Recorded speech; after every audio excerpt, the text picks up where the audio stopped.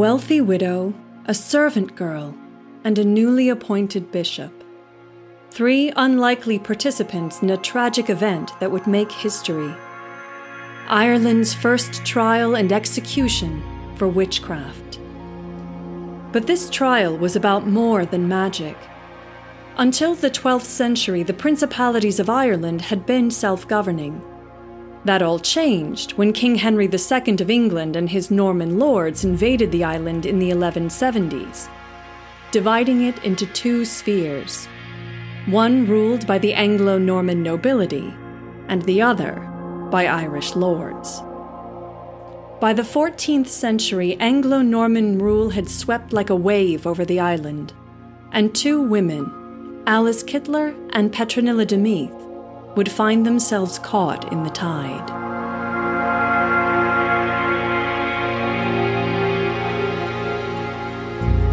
Alice Kittler was born in County Kilkenny, Ireland, in or around 1263, as the only child of a family of Flemish merchants. Her parents were well off, at least by 13th century standards, and when her father died in 1280, Alice inherited all businesses and properties that had belonged to him, and married a man from an equally wealthy family. However, Alice's marital life never would run smooth. Records reveal that Alice had 4 husbands in all, her first being a man named William Outlaw, whom she married around the age of 18. They had a son, also named William, who would grow to become mayor of Kilkenny. Tragically, her husband died just a few years into their marriage, leaving Alice a young widow. But with her wealth and status, Alice soon remarried. This time, she married a moneylender from Callan by the name of Adam LeBlund.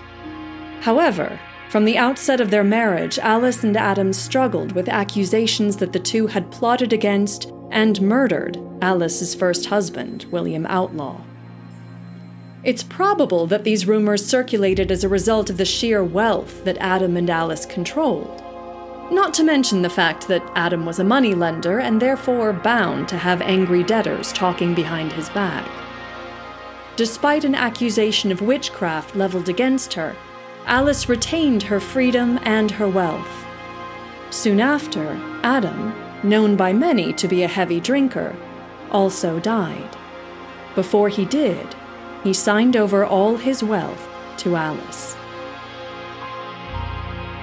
Nor did Alice's luck in love improve with her 3rd marriage, this time to Richard Laval, a wealthy landowner with a son from a prior marriage.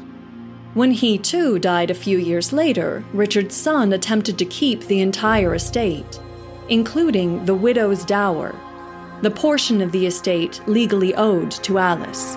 She sued and won. But it was Alice's 4th ill-fated marriage that brought real trouble. The wealthy, now middle-aged widow married Sir John Le Poer. When Sir John fell ill in 1324, he told his children that he suspected he was being poisoned. After his death, when Sir John's children realized that he had willed a large portion of his estate to Alice, they met with Alice's other stepchildren and compared notes. The heirs of Alice's late husbands decided that she must have murdered them for their estates, collecting wealth for herself and William. Unable to find any physical evidence of poisoning in Sir John's case, they devised a new explanation: sorcery. The use of harmful magic had existed on the books as a crime for some time, but up until this point it had never been taken seriously as a charge by Irish authorities. But many things were changing in the 14th century, and Alice was at the mercy of the wrong man.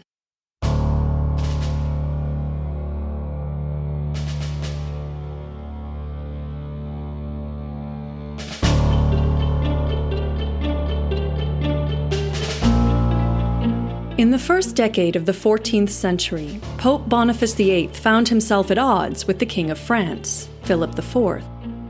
Philip was gearing up for war and needed the extra revenue that taxing French churchmen could give him. Philip began openly taxing members of the clergy in his kingdom, diverting revenue that would otherwise go to the Pope's coffers. Boniface released a series of papal declarations of the Church's supremacy, ultimately excommunicating Philip. One of Philip's captains then traveled to Italy, abducted the Pope while he was traveling, and beat him so severely that, even though his captors eventually released him, he never recovered his wits and died a few days later. When it came time to elect a successor, Philip's efforts to pressure the College of Cardinals ultimately failed to elect a Frenchman, instead electing Pope Benedict XI. But when Benedict died just a few months into his reign, Philip and the French cardinals pressed their advantage and elected the French Pope Clement V. Pope Clement moved the papal court from Rome to the southern French city of Avignon, a move that would cement French control over the papacy for the next 70 years. He also quickly undid the effects of Boniface VIII's declarations, essentially giving the King of France full control of church revenues. It was also under Clement V that, on Friday the 13th in October of 1307, King Philip ordered hundreds of Knights Templar in France arrested and tried for usury, credit inflation, fraud, heresy, sodomy, immorality, and various other abuses.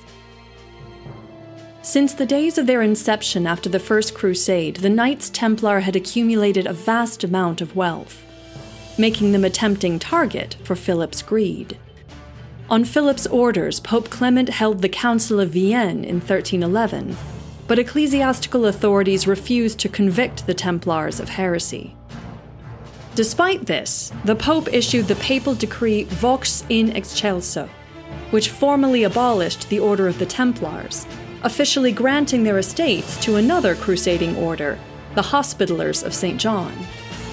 But Philip seized the Templars' wealth instead and held their estates until his death in 1314. Pope Clement V's successors would have little choice but to continue the tradition of submitting the Church to secular power well into the 14th century, causing schism and tensions at all levels of the Church throughout Europe. It was Clement V's immediate successor, Pope John XXII, the longest reigning of the Avignon popes, who gave Richard de Ledred the office of Bishop of Ossory, with its episcopal seat in Kilkenny, Ireland. An English Franciscan friar, Richard saw himself in his new position as the defender of the Church's power in its struggles with secular authorities. His Irish parishioners would see him as a Norman English overlord sent to interfere in Irish politics.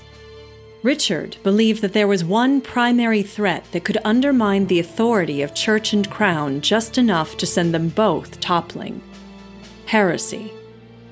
Concerns about the rise of heretical beliefs had been growing steadily throughout the 12th and 13th centuries.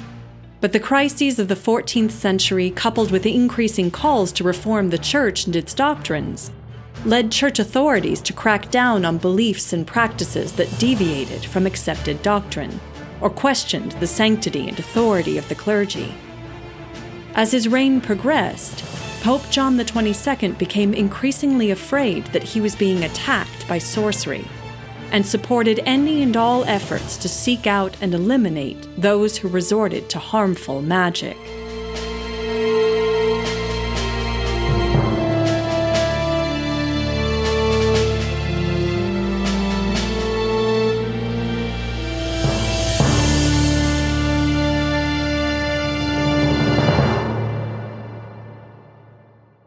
Even before charges were brought against her, Bishop Ledred must have heard of Dame Alice. She was one of the wealthiest women in his diocese, and even though he was a recent arrival, he had probably heard the rumors circulating about her husbands and their fates.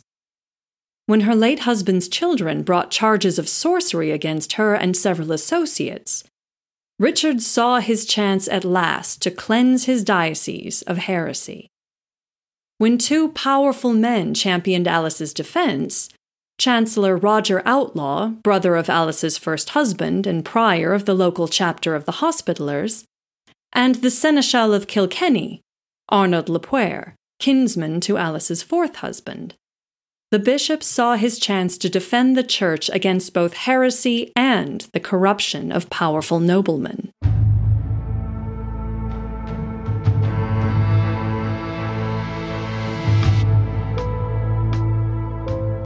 The dispute between the great men reached a boiling point when one of Arnold's kinsmen stopped the bishop in the street and arrested him, saying, "My lord bishop, on behalf of my lord Arnold, I tell and order that you not progress any further along this road, but at once return and go with us with all your goods and chattels to the prison at Kilkenny Castle without delay."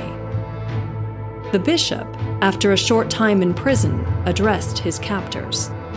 "Son, you had better know that since the time of the foundation of the Church of God in Ireland, archbishops and bishops are subject to God, to our Lord the Pope, and in earthly matters to the King of England, whereas they are in no way obligated to answer to the courts of counts or barons, to whom they are spiritual superiors and earthly equals. Far be it from a bishop, nurtured, trained, promoted, and sent to these parts under the wings of the Holy Apostolic See, to show himself to be such a pernicious example to other earthly leaders, so that they might drag bishops and other prelates of the Church with bindings and writs into their secular courts. On the contrary, we rather wish to submit ourselves to imprisonment, all the more, or even to death if necessary, before the Church, the bride of God, should be subject to secular bondage."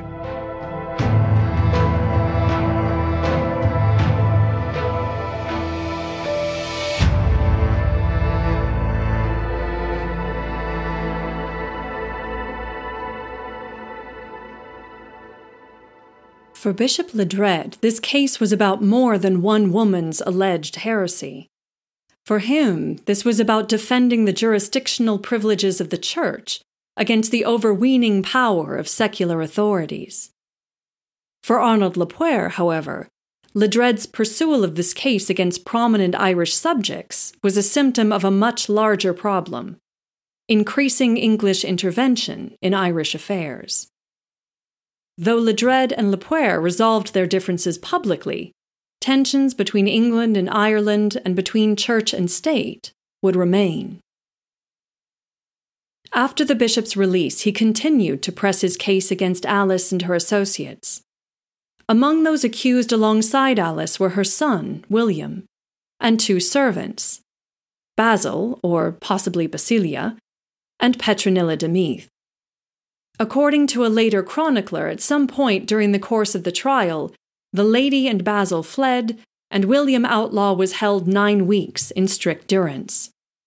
Petronilla would not be so lucky.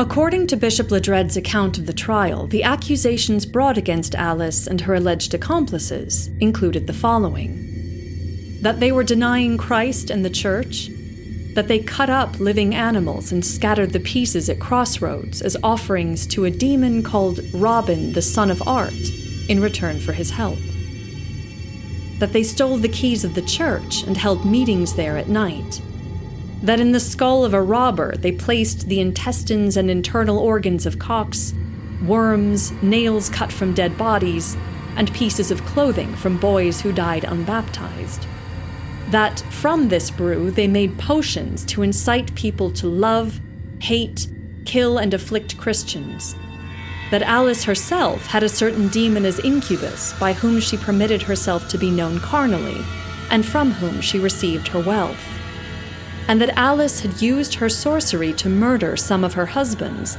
and to infatuate others, with the result that they gave all of their possessions to her and her son. Alice managed to escape, almost certainly with Roger Outlaw's help, and fled to Dublin, where she began her own proceedings against the bishop. But her 24-year-old servant, Petronilla, was still in custody. Bishop Ledred took all his frustrations out on Petronilla, ordering her tortured without mercy until she confessed to witchcraft. According to church law, a confession obtained via torture was inadmissible unless it was repeated when the accused was no longer under duress. This does not appear to have been the case with Petronilla.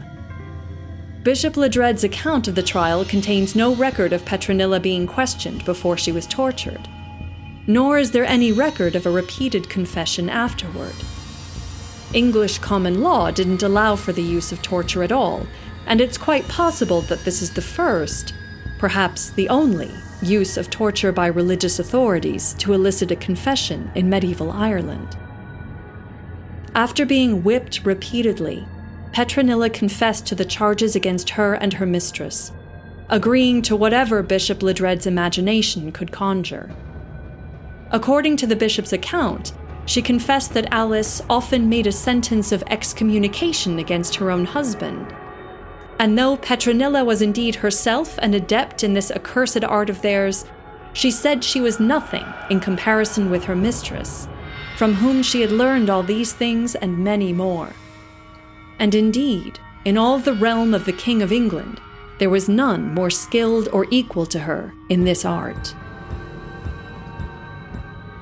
In the end, Petronilla confessed that Alice slept with a demon, consulted with devils, and made potions to bewitch others, and that the two of them applied a magical ointment to a wooden staff that let both women fly. A 14th century chronicler, John Klyn, recorded Petronilla's condemnation and punishment, writing, "Petronilla de Meath was condemned for sorcery, lot-taking, and offering sacrifices to demons, consigned to the flames and burned. Moreover, before her, even in olden days, it was neither seen nor heard of that anyone suffered the death penalty for heresy in Ireland."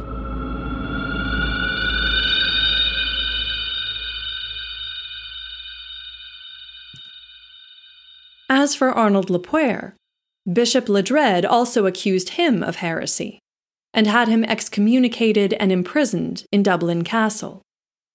Fortunately, this put him under the partial jurisdiction of Roger Outlaw, who had been named Justice of Ireland in 1328.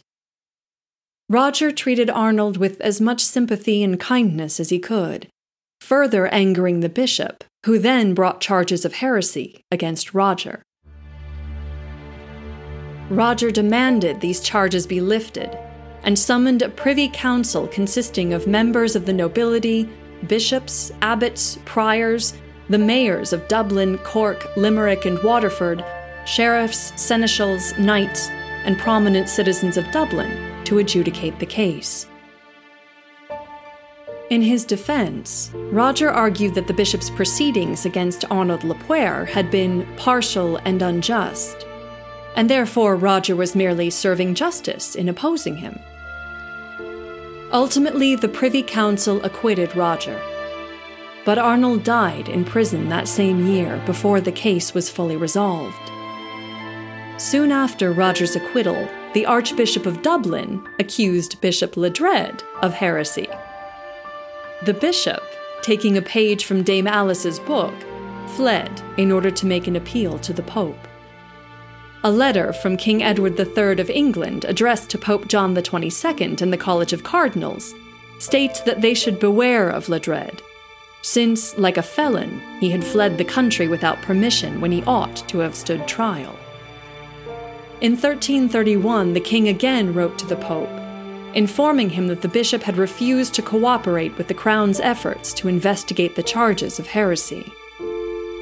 Bishop Ledred would spend the next decade in exile.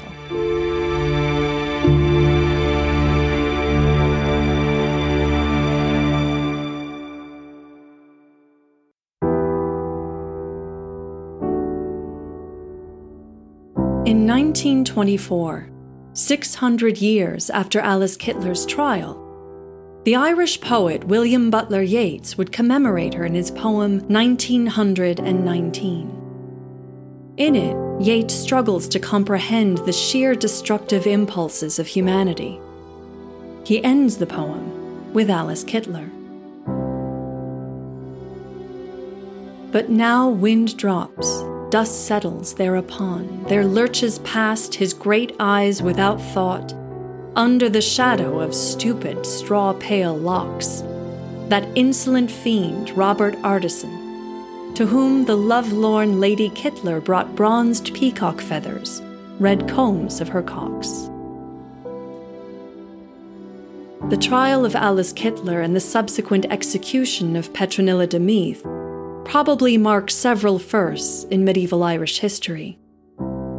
It appears to have been the first time a religious court applied torture to elicit a confession, possibly the first time Irish authorities executed a woman for sorcery by burning at the stake, and the first time that we see a story that will become all too familiar, of a conspiracy of witches who consort with demons and fly through the night on broomsticks. If Alice hadn't married 4 times, if she hadn't sued her late husband's heirs for her portion of their estates, if she hadn't been quite so wealthy, would the bishops still have been willing to try her for heresy and witchcraft?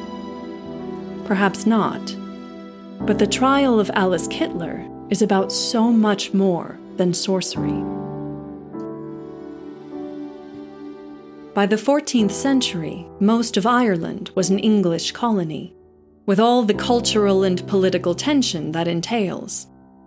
Couple that with an English Bishop of Ossory, a foreigner, a newcomer, who saw it as his duty to purge his diocese of all threats to the authority of the Church and of the English crown, and you have a recipe for fear, faction, and vendetta.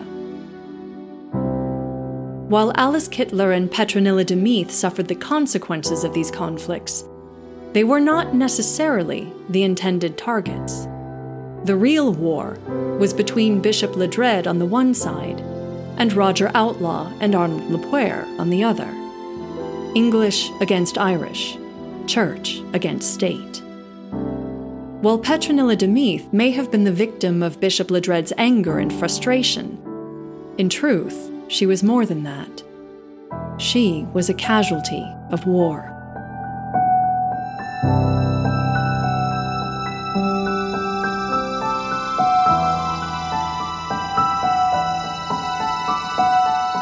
In the late 1970s, American artist Judy Chicago unveiled an installment called The Dinner Party, which consists of a massive triangular banquet table with 39 place settings, each dedicated to a woman of particular historical significance, marking a place for the first in a long line of women to be executed for witchcraft. One of those settings is for Petronilla de Meath.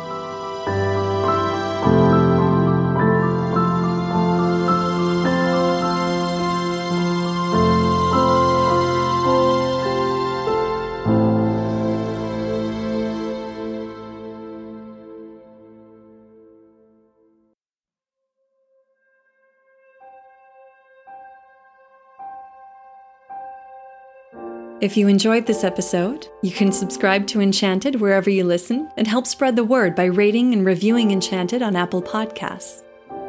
This week's episode was produced by Thomas Ignatius and Corinne Wieben, with original music by Purple Planet. You can find them at purple-planet.com. You can get in touch with us via email at enchantedpodcast@gmail.com, or follow us on Facebook and Instagram at Enchanted Podcast, and on Twitter at Enchanted Pod.